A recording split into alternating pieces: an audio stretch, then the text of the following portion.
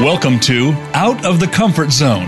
When you lead from a base of expertise, your confidence and credibility are derived from your knowledge. People follow you as a result. However, when you take a stretch assignment and span outside of your comfort zone, leading requires a different approach, one of influence, inspiration, compromise, and courage. We are here to talk about how to take that next step and keep going.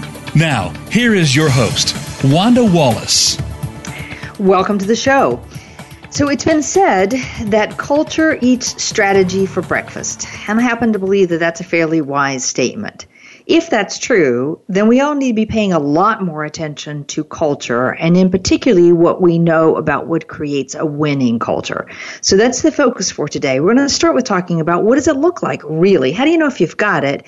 And more importantly, how do you begin to transform whatever you have as a culture into one that is truly a winning culture? My guest today, Chris Cancialosi, is partner and founder of Gotham Culture, and he's an expert in the fields of leadership and organizational development with a focus on helping leaders shape high-performing cultures, but in ways that create sustainable, large-scale change. And Chris has worked across a whole range of industries with companies such as Martha Stewart Living, Omnimedia, Google, JetBlue Airways, Marriott International, Nando's South Africa, Sonos, and the New York Metropolitan Transportation Authority, just to name a few. And Chris has been a guest before. We're delighted to welcome him back this time to talk about his sweet spot, which is high-performing cultures. Chris, welcome to the show. Thanks, Wanda. It's so nice to be with you again. It's a pleasure. I am so looking forward to this one because everybody knows culture matters, but we don't know how to count. I mean, we don't know how to measure it. We don't know how to say, is it right or is it wrong? And more importantly, we don't know how to transform it. So this is a hugely important topic. So let's start at the top. In your view and in your experience and in your research, what do high-performance cultures really look like? And by that, I want to know, what are people doing and saying? Yeah, it's a great question, and people want an easy answer to this kind of a question, and unfortunately, there's no easy answer. I mean, in truth, quote unquote, high performing culture can look like a lot of things, right? There is a wealth of empirical research out there that helps us understand what commonalities all high performing organizations have and what they do to drive results, right? So we have, we know that empowering people, clarifying and articulating and inspiring vision, ensuring that your people have the knowledge, skills, abilities, and tools to do what you're asking of them. These are all things that are important to driving performance, but they can manifest or look very, very different from organization to organization, right? So the real question, in my opinion, is what behaviors do you need in your organization to drive your business strategy forward? And as your business strategy evolves, the answer to that question will likely evolve as well. So, helping you really kind of helping you understand that culture is a ever-evolving source or foundation that drives behavior is a different way of looking at it. It needs to evolve as your business strategy evolves in order to ensure that you're driving the right behaviors to lead to success. Okay, so if I'm leading a business, how frequently do I need to reevaluate whether we've got the right culture to drive forward the business strategy? Is this an annual exercise? More often, less often? I'm going to give you the typical consultant response, Wanda. It depends. It's something that needs to be baked into your normal operating cadence. I don't necessarily think it needs to be on a specific calendar schedule. It's really tough to engage in a culture conversation when everything is going really well because you've figured out how to succeed in your current environment. What's challenging is when the environment, either external to you or internal to you, changes significantly and you begin to rely on the same old behaviors that have led to success in the past and they no longer achieve the results you're used to seeing. That's when people begin to say, oh my gosh, we need to look at our culture. So high-performing organizations are those that look out past the dashboard and they're looking out into the horizon and seeing what things in the environment are going to potentially threaten the way they achieve success. And they're proactive about looking at what types of behaviors they're going to need to begin to develop within their organization to be successful. So, I think back, think about every great typewriter manufacturer, right? They were great if they didn't see the advent of computers coming down the road and they weren't able to adapt quickly enough to a changing external technological advancement. They either had a great deal of suffering and pain trying to evolve, or they ceased to exist altogether. So high-performing organizations are those that are able to kind of get out of the day-to-day, see what's coming down the pike, and anticipate what will be needed, and begin to evolve and adapt in preparation for those things. And in today's, rapidly innovative world of technology, technology is advancing at such rapid rates that this is really a continuous process. That would make sense to me because one of the things, everybody's talking about VUCA or VUCAS, as we just recently said last week, because it's the scale as well as the transparency of everything that's going on, the S&T that adds to that. So we know that there's a ton of change, and we know that there's chaos that's happening constantly, and we know that crises are happening everywhere every week. Companies that think they are immune are suddenly finding themselves in the midst of a headlines crisis. And if you're not doing that continuous check-in and anticipation, then it's going to hit you at some point, I think, and hit pretty hard. So that makes sense to me that it would be an evolving culture. Okay, so Chris, let me flip the tables on you, because I'm not going to just let you get away with the high-performing culture really depends upon what you're trying to achieve. Are there behaviors of cultures that are detrimental to being high-performing? There are, and I think it goes back to, again, that kind of high-level viewpoint, right? If you are not achieving your business goals and your business strategy, you have to kind of ask yourself, what are we doing or what are we not doing that we need to reevaluate? And that can be a challenging question. And I think the bottom line for me here, Wanda, is that we're not focusing on culture for culture's sake. We're not focusing on or defining culture as free snacks in the break room necessarily. Mm-hmm. What we're talking about here is framing the culture conversation arm in arm with your business strategy and what you're hoping to achieve. So a quote-unquote low-performing culture is one that is not able to sustainably create behavior change required to achieve your strategy. Now, there's a lot of research around organizational culture and organizational functioning where we know that high-performing organizations are those that empower people, right? Conversely, those that are lower performing are those that are stovepiped, hierarchical. I always think of the example of, you traveling in an airport like we consultants do fairly regularly. There's a delay or your flight gets canceled, and you go to the customer service counter to get an issue resolved. If they can handle your situation at the first touch point, that's going to have a significant impact. I always think about, the horror stories of airlines where you have to talk to 10 supervisors to get something done. Organizations that are doing that tend to be lower performing. There's any number of behaviors that can contribute to this, though.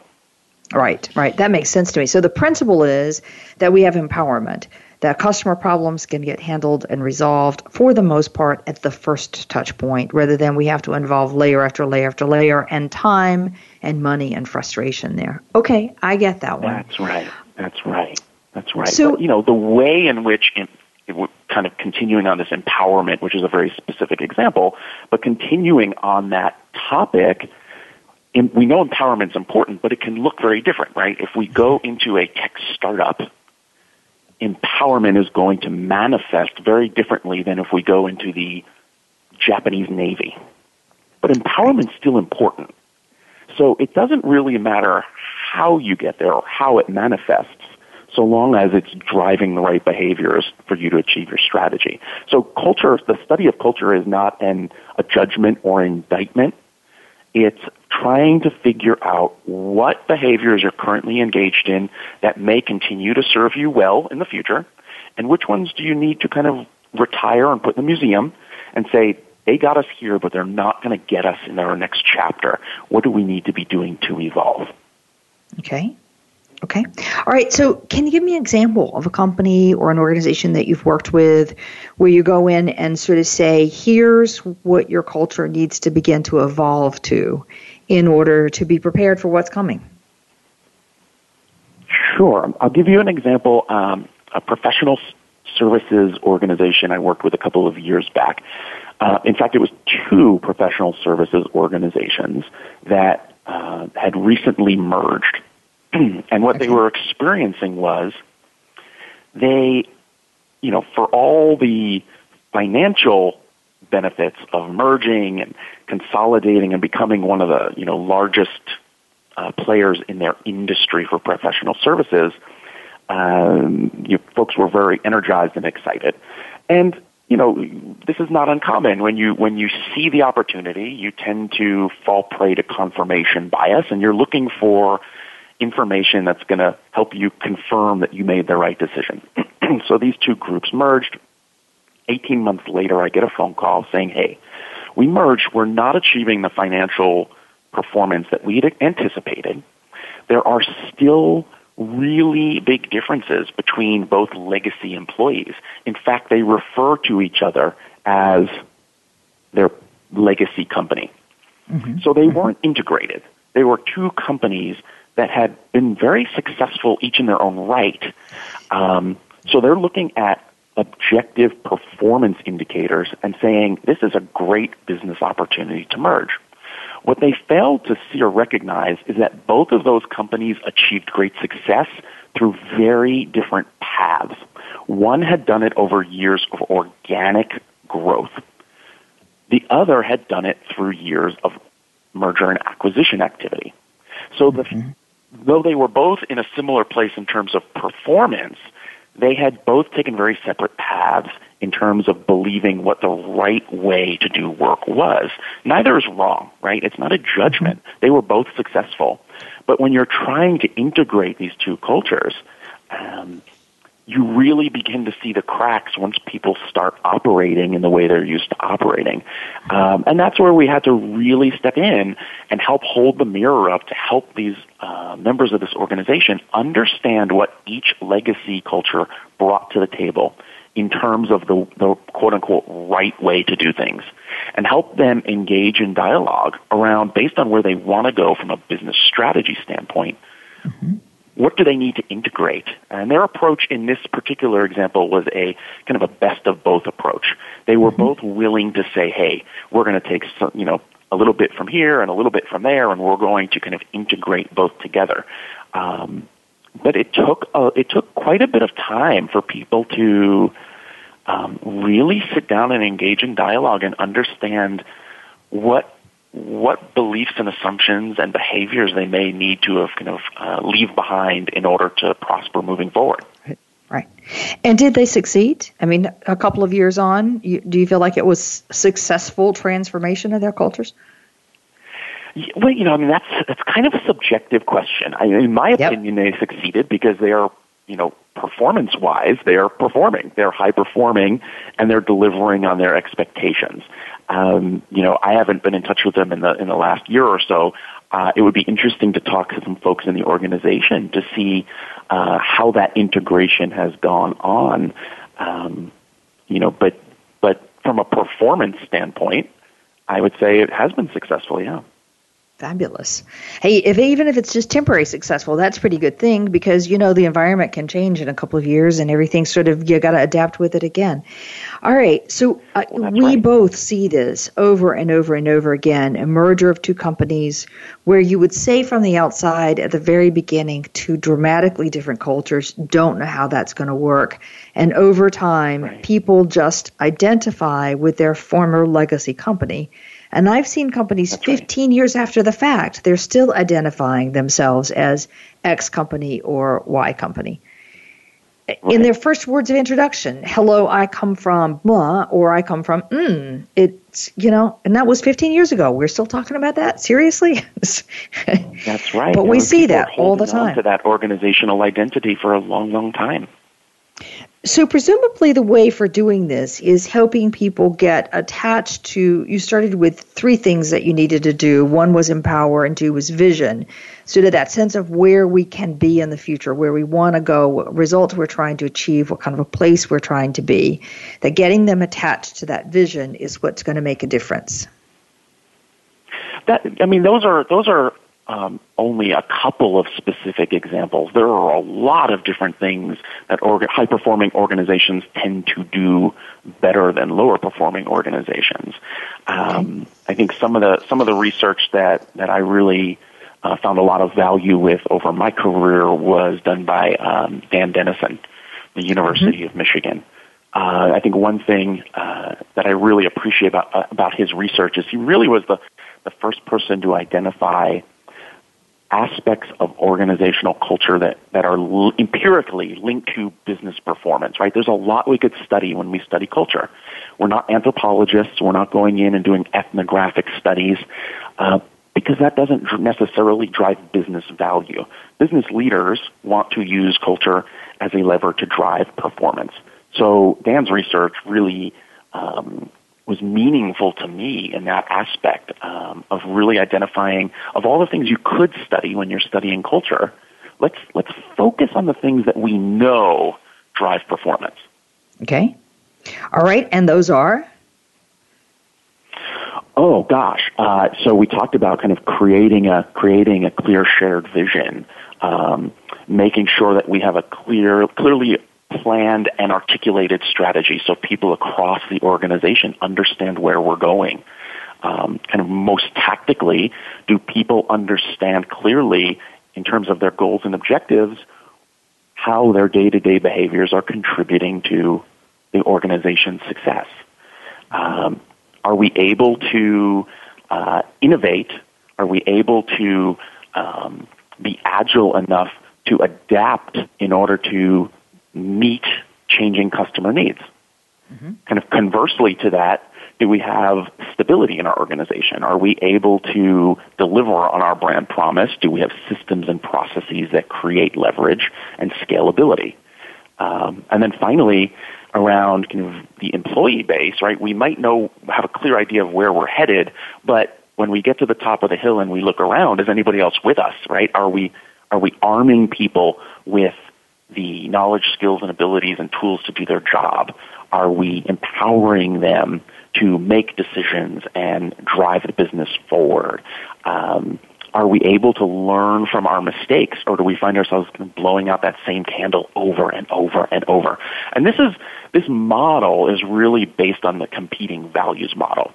And this is something that I find fascinating because you think about highly successful organizations or leaders, right? They need to be able to develop systems and processes, that's stability, to kind of deliver consistent products or services, but they also need to manage this tension of being adaptable, being flexible in order to meet changing requirements in the environment, right? We also need to provide clarity in terms of where we're headed, but dynamically opposed to that, we need to make sure people are informed, engaged, and given the right tools to be able to deliver on that.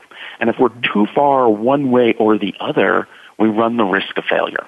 High-performing organizations, according to Dan's research, are those that are best able to manage those dynamic tensions. Same thing for leaders, right? If leaders their pendulum swings too far one way or the other, they run the risk of failure in the long term. That's what makes being a leader or being in an organization really difficult, because all of these things are important, but they're always pulling at each other.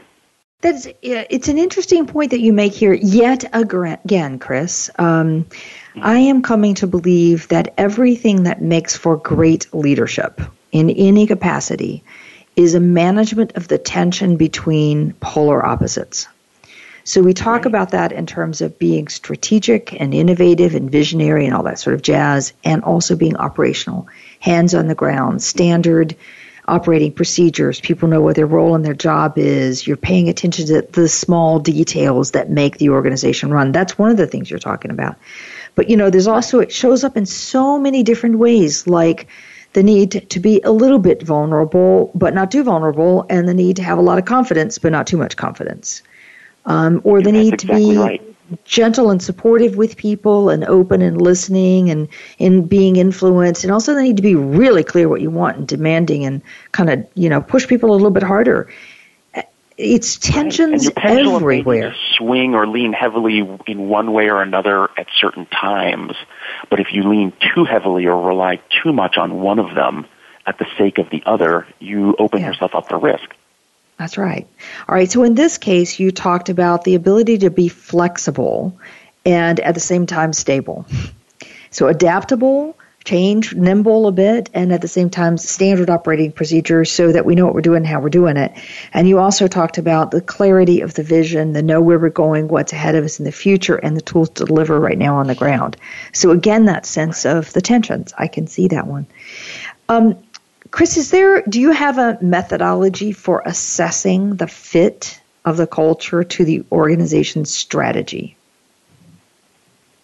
We do, and we have a preferred methodology, but the caveat here is that every situation is a little bit different, so we have to be adaptable to the current context.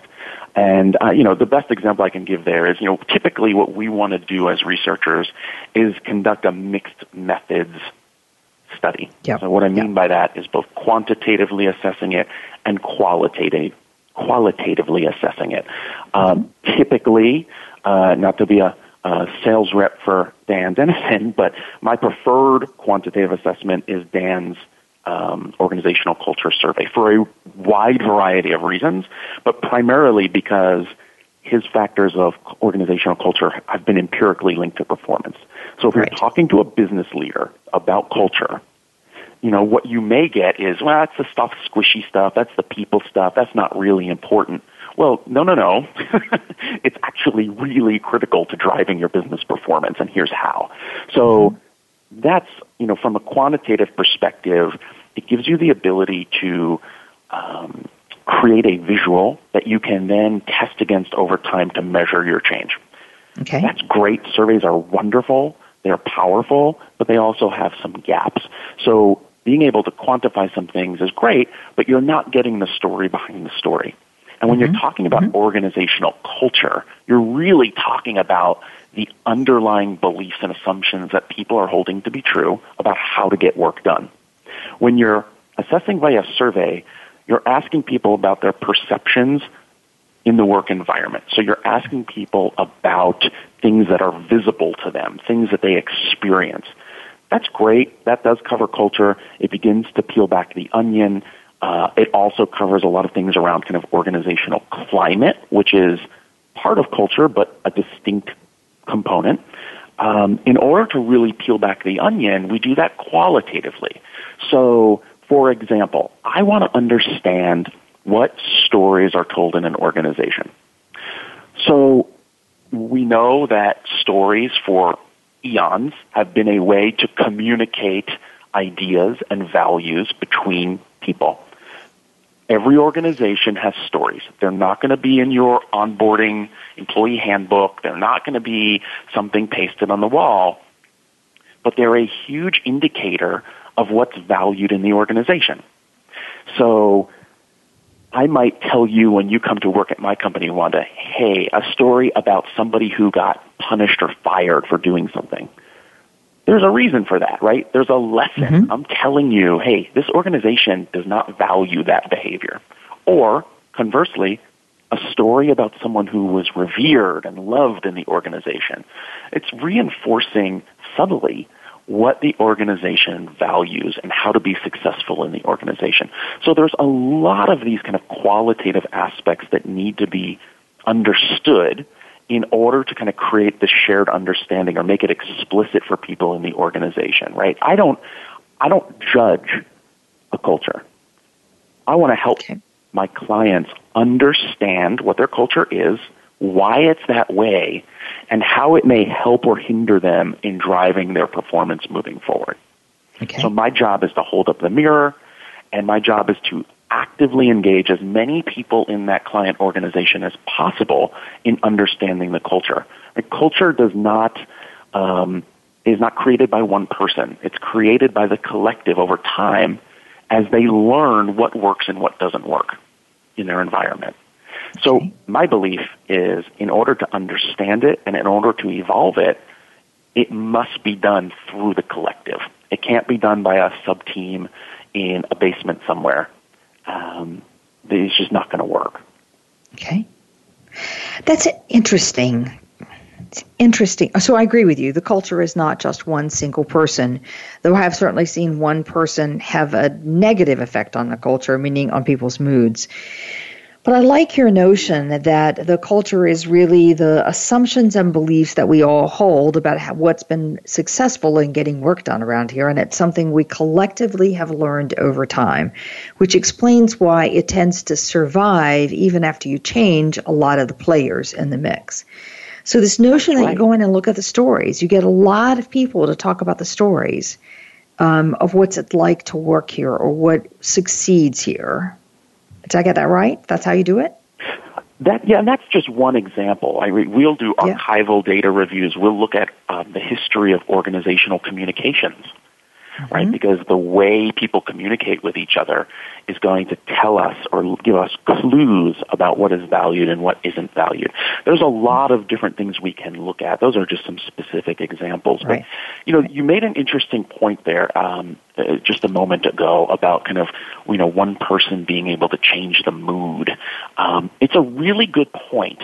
And I think that is a really great example of the difference between organizational culture and a subcomponent of culture, which is organizational climate. Right? So organizational climate is really a much more narrow kind of slice of culture, and it's those kind of internal characteristics that influence behavior, right? And it distinguishes one group from another. So you might see, if you're in a large organization, you might see across different units or geographies, when you walk into those offices, they have a very different feel to them. Right. And a lot of that can be directly influenced by the local leaders, right? They're able to do things locally that work within the bounds of the organizational culture, but that change the climate, mood, and the way employees experience work in the day-to-day. So I think this is where many business leaders find frustration. They talk about wanting to change the culture, but what they're really talking about is wanting to change the climate. Changing the climate is faster, it's easier, it's more observable, and it's within the local leader's power to do that to a large extent. Changing the culture really has to occur over time as people experiment with new behaviors and learn what works and what doesn't work. Right? It's the collective learning that happens over time. Now, when an organization is in a crisis, they're much more apt to try new behaviors. When an organization is in a situation where they're doing everything really well and things are going great, it can be more difficult for them to say, hey, time out. We are living large, making the best typewriters in the world. We need to really think about what's coming down the pike that's going to disrupt us, right? The advent of the computer. That's where it can be difficult for business leaders to kind of really see the value in organizational culture. Mm-hmm. This is an interesting point, Chris, that I've quite honestly never heard anybody articulate as clearly, and that the climate is much more the mood, the feeling of what it's like being in a local group, which might be a local office, it might be a satellite country office, or it might just be a subgroup within a headquarters operation. And that can be influenced by the local leader. But this is just the feeling, I guess is the right way of saying it, of what it's like to work here. Whereas the culture is much more than just the climate. I like this notion that it's the collective learning over time about what works. And at sometimes we're willing to test and therefore learn faster, and other times we're not willing to test very much, and therefore we don't learn so quickly or change so quickly. And good and bad on that one. I just like that distinction. Very well done. Thanks. And in today's kind of business world, or in the world we live in, you hear a lot, constantly about resiliency, agility, VUCA, all of these concepts is because people are realizing that their environments are changing so fast. It's actually coming to the point where the people in the systems can't keep up with the change. So we need to be resilient. We need to be adaptable. We need to be, these are all concepts that are coming to the highlight because people are so stressed out trying to continuously adapt to the pace of change. It's withering in many organizations. Yeah. Well, and you see that, at a simplest level, you see that how many managers have had in the last 12 to 18 months, and just the amount of energy it takes to adapt to a new leader, you can understand why people are exhausted. That's only one type of change, and we're seeing tons of that all over everywhere. Okay, Chris, let's take a break. So with me today is Chris Cancialosi. Chris, as you've understood, works at Gotham Culture, and he's a specialist in helping organizations shape high-performing cultures in ways that drive sustainable, large-scale change and ultimately yield results. I think that's a great way to say it. And I think my big aha in this segment is this breakdown between culture and climate. The notion that climate is a little bit more about the feeling in the local group, working with a local leader, whereas culture is collective learning over time, what we have all learned about what works here and what doesn't work here. All right, so when we take a break, when we come back, I want to talk about, so how do you begin the transformation process in your own culture? We'll be right back.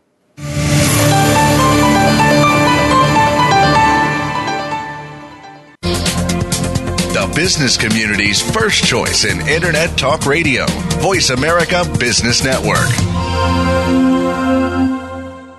If you want more information on the articles, books, coaching, and seminars we offer, go to our website at www.leadershipforuminc.com. You're sure to find some helpful links, videos, and more to help you create a winning strategy for your organization. Leadership Forum, Inc., helping organizations get it and keep it. How is your work-life balance? In most businesses, no matter where you are positioned, there is always room for improvement. If you're an executive, learn insight about your business. Are you an employee? Learn how to better work with your team. Even if you're not in business, you can learn where your strengths and weaknesses can be played to their best potential.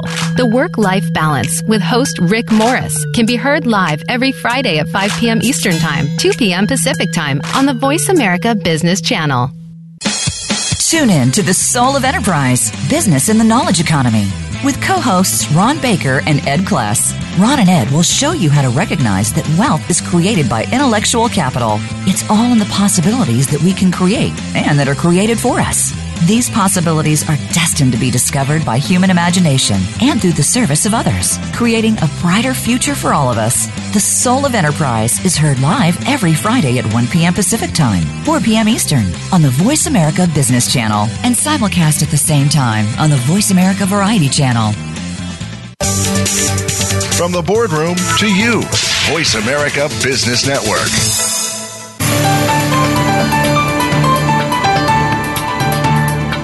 Leading outside of your comfort zone is a delicate balance. You need new skills and new ways of working. To reach the program today, send an email to wanda.wallace@leadershipforuminc.com. That's wanda.wallace@leadershipforuminc.com. Now, back to Out of the Comfort Zone. Welcome back to the show. With me today is Chris Cancialosi, and we are talking about culture, high-performing culture.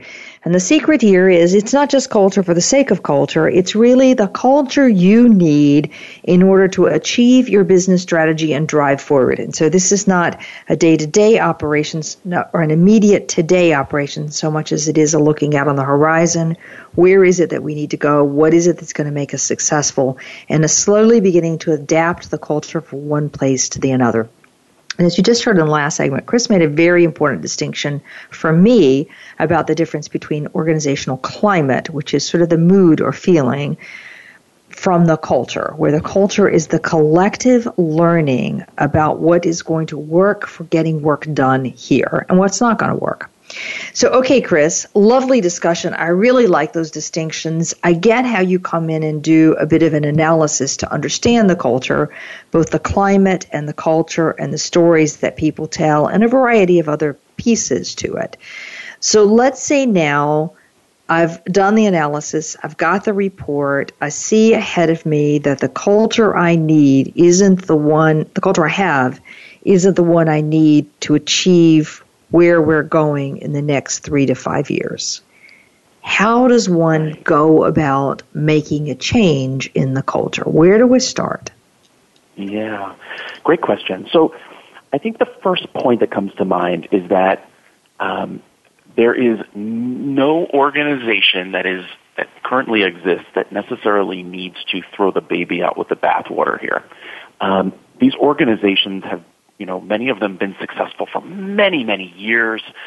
They may not be achieving the performance they want to achieve today, but that doesn't mean that everything they do needs to be changed. So the first step is really identifying what has worked for us and what will continue to serve us well. And then really focus in on usually a minority of things that need to be considered to do differently. Okay. So the first step, again, in my personal view, culture is different than a lot of other concepts that organizational leaders grapple with because it's a collective concept. It's not an individual concept. It also formed over many years of lessons learned in the environment.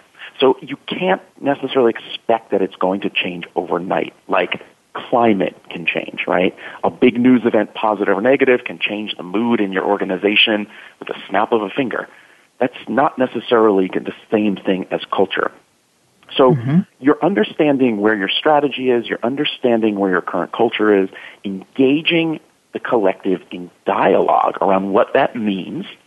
It's a great way to help your staff really understand where your organization's going and why they may need to do things differently, as opposed to just kind of top-down change that, and people are not really connecting the dots. So in many ways, the process is the destination. The process is an intervention in and of itself, merely going through this process. So that's something that's important to keep in mind.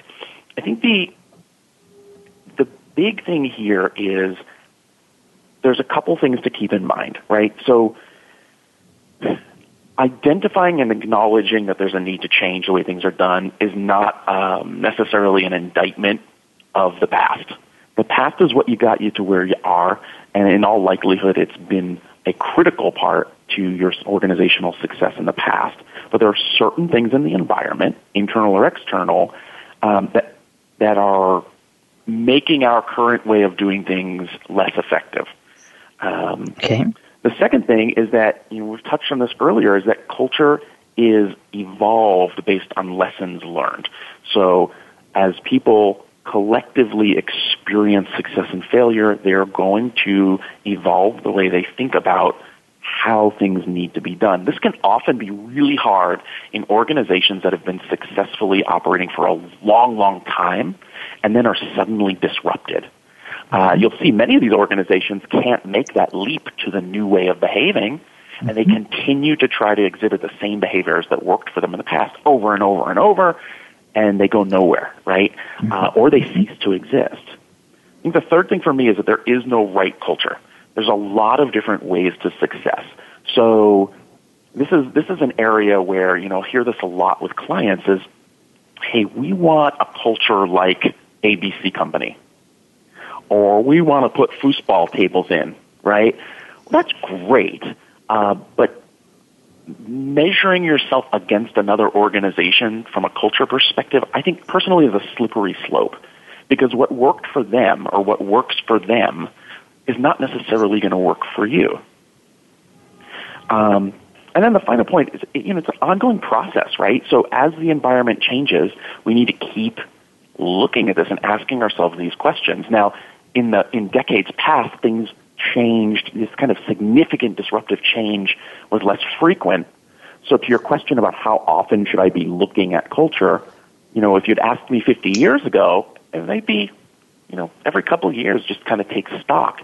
But in the way things are changing, largely due to technological advancements, different industries are getting disrupted left and right on a daily basis. So this is not really an activity that you do. It's not necessarily your annual process. This is something where business leaders want to and need to be paying attention to this as much as they're paying attention to other business metrics. That's why, in my opinion, you're seeing a lot of these organizational surveys move more towards pulse surveys, right? Let's get a continuous pulse of the organization. And culture is no different. It is, we can understand the climate, understand the culture to the best extent possible in order to make explicit decisions on what we need to be thinking about in the future. Those organizations are one step ahead of the other organizations that are not thinking about it. Because you're going to have a culture one way or the other. The question is, are you going to actively try to evolve and manage it, or are you just going to deal with what you end up with? Yeah, right. I know what people would probably like to say. The question is, what do they actually do in there in terms of actively evolve and manage? Okay, the concepts make a lot of sense to me, Chris. So just to repeat, this notion of, and I really like this idea that a lot of what we've done in the past is still right. So this is not an indictment of all the things we've done wrong in the past. This is an acknowledgement of a new future, a new step forward that requires something a little different. And I think people are much more open to that kind of change other than feeling like, well, what have I done wasting my time the last 10 years? So I like that, to recognize what is good about what we're doing and then what is the minority of things that need to change and why.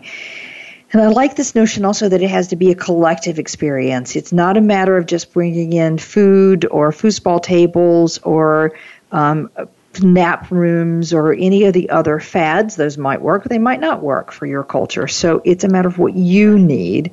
There's no right answer, and it has to be an ongoing process. That all makes a ton of sense to me. Okay, so now I need a tangible example. Give me an example of a company you've worked with who did transform the culture, and tell me what that process was like. How did they get from A to B? Absolutely. So the example that first popped into my head when you asked that question was a large government agency, if you can believe it or not. Most folks think of the government as kind of very bureaucratic and slow-moving, and I worked with a large government agency for many, many years. Their senior leader really kind of got it. He understood that in order to drive this very large organization into the future, that they needed to really understand how their culture needed to evolve. So what they did, long story short, is they embarked on, I'll call it a strategic and tactical action plan, for lack of a better term. So there were tactical things that happened within each of the business units and business work teams, where sub-teams would understand the culture of the organization and understand the culture and climate of their specific working group. And then they would try to figure out what was within their sphere of influence and control that they could change at their tactical or local level. And these tend to be quicker hits. They tend to be things that can be done very quickly and can change the work environment, the mood, the climate, right? So those people are taking an active role in not only understanding how they need to evolve, but taking an active role in actually creating the change. So that's kind of the tactical. At the strategic level, this is where a lot of organizations kind of don't get to this part. Mm-hmm. The strategic level, the organization needed to really take a look at their systems and processes and how their systems and processes needed to evolve in order to reinforce the new behavior. So I'm going to give you an example. And this is not from this client, but let's take you work in a for-profit company, and you notice that your sales team, they're all compensated on individual performance, right? You get paid on what you sell. Not an uncommon model. Mm-hmm. What you're noticing is that people within this sales organization kind of are exhibiting kind of a, I'm going to get mine and forget you type of behaviors and attitude, right? I don't really care about you, Wanda. You're going to get compensated on what you sell. I'm going to get compensated on what I sell. So what the unintended consequence is we're not collaborating, we're double hitting the same leads, we're maybe even throwing each other under the bus in order for our own individual benefit. So the CEO says, hey, we need to change this. We're going to refresh our organizational values, and one of our values is going to be collaboration. Well, that's great. Supervisors can reinforce collaboration. They can do tactical activities that are going to kind of reinforce that message. But, and I'll ask you, Wanda, if we don't change the sales rep's comp model, how long do you think they're going to be collaborating? About as long as it takes them to realize that they're not getting paid as well. Exactly. So, those are all great activities and actions, and all can be meaningful. But if you're not evolving the systems and processes that really reinforce sustainable behavior change, they're not going to change. They might nod and smile, but they're going to go right back to what they've always done. And that's kind of the most tangible example of where the systems and processes need to evolve, or all your other efforts are really quite meaningless. They're that's where you start to see, those are values in name only. They're values on the wall. Nobody actually lives that, right? Because we're not reinforced to live that. Our culture doesn't really value that. So that sales rep example is kind of one that really I think a lot of people can resonate with. Okay. All right. So this organization that you were looking with, this government agency, we look at the tactical. So this is your collective effort in many ways, where we get people to both understand how we need to evolve and why, and then to create change that's within their own sphere of control at a very local level that tactically changes probably more so the climate, maybe some of the methods and processes, and maybe ultimately the culture in terms of how we get things done here. But then also strategically, we're taking a look at all of our systems and processes, those that are documented and those that are not, those that are software enabled and those that are human centric, and making sure that those are fit for purpose for where we're going, not just refresh the values. Is that a fair statement? That is absolutely right. And that's what makes it really complex and hairy. But it's yeoman's work, but it needs to be done. If your rewards and recognition system is not aligned with the behaviors you're trying to get from folks, they're not going to exhibit those behaviors, right? Right. If your performance management system is not aligned, right? It's a very, very intuitive, to realize that, if you're not creating the structure to reinforce what you're trying to go for, people are going to be very, very likely to slip back into old behaviors because that's what they are used to doing. That's what they know. In many cases, that's what their professional identity is wrapped up in. Mm-hmm. Right. Oh, my success, right? I've been successful at this in the past. So you're asking me now to be unsuccessful. Okay. All right. So let me give you a case. Maybe I might not be able to do what you're going to ask me to do. That's different. Yeah, that's a different story. I agree with that one. So let me give you a case, and I'm going to keep my client completely confidential in this one. But I have a client that, like many, care about this collaborative, the belief that if we're working collaboratively across the obvious silos in service of our clients, that's where we're really going to shine, make the best profit, have the best company, really be successful strategically. Okay, and I think the analysis has been done in this company that everybody would buy into that. Everybody says, I see what you're saying. That makes a ton of sense. There's been a lot of discussion about it. And there's been, some examples about selling stories of the ways in which we have actually always done this. And they have gone as far as changing the comp system in a quite dramatic way to make sure that the comp system is not inconsistent with this notion of collaborating more with each other. Okay, so they've done some of the hard strategic work. As I listen to you talk, though, I don't think they've done enough of the collective dialogue. Meaning what does that really look like for us here, locally? Why would we do this? How would I go about doing it? Kind of in the thing that's under my control, what am I really supposed to be doing differently? What's your reaction to that, or do you think there are other places this hypothetical company might have missed? Yeah, I think that's a valid point, and that based on what I'm understanding you saying, it seems like it's more of like a top-down change, more of a compliance type of a thing, expectation of people rather than an inclusive type of a process where people are understanding why that change is happening. I think people would agree, by the way, that they like this idea. It's sort of a little bit historical for them. They like the idea. Okay. Yeah, I mean, what else could they be doing?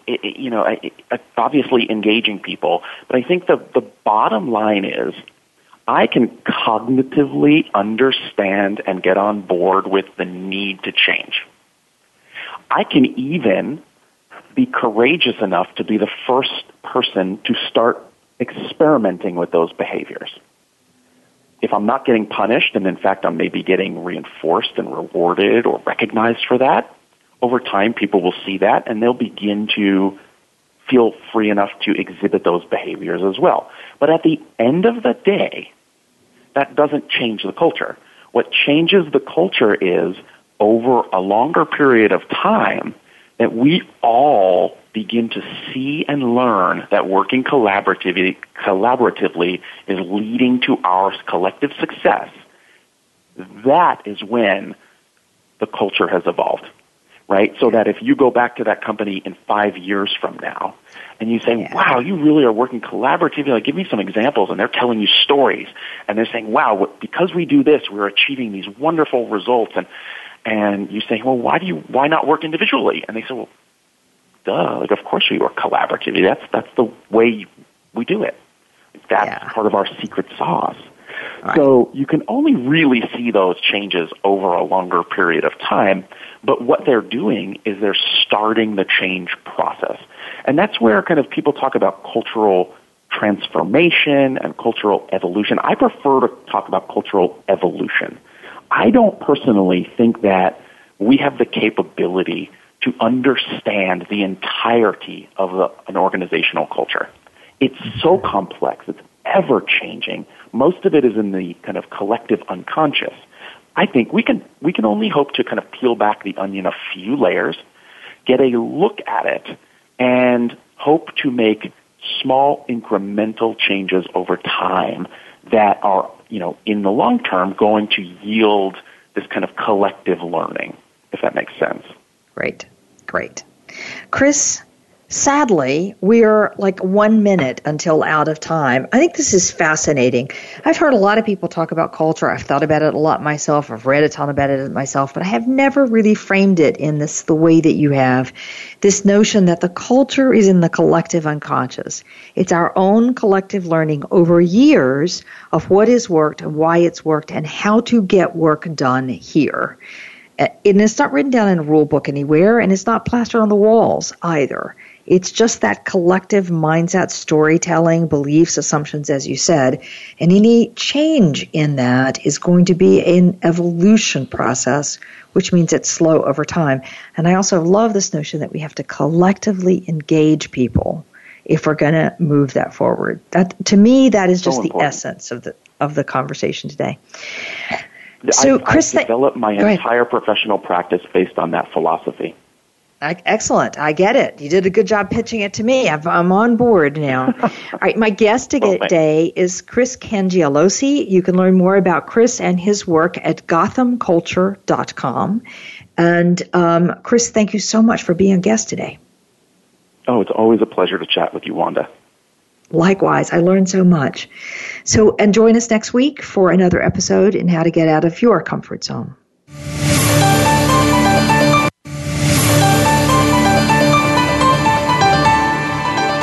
Thank you for joining us today. Tune in for another edition next week with Dr. Wanda Wallace on the Voice America Business Channel. Reach outside your comfort zone this week.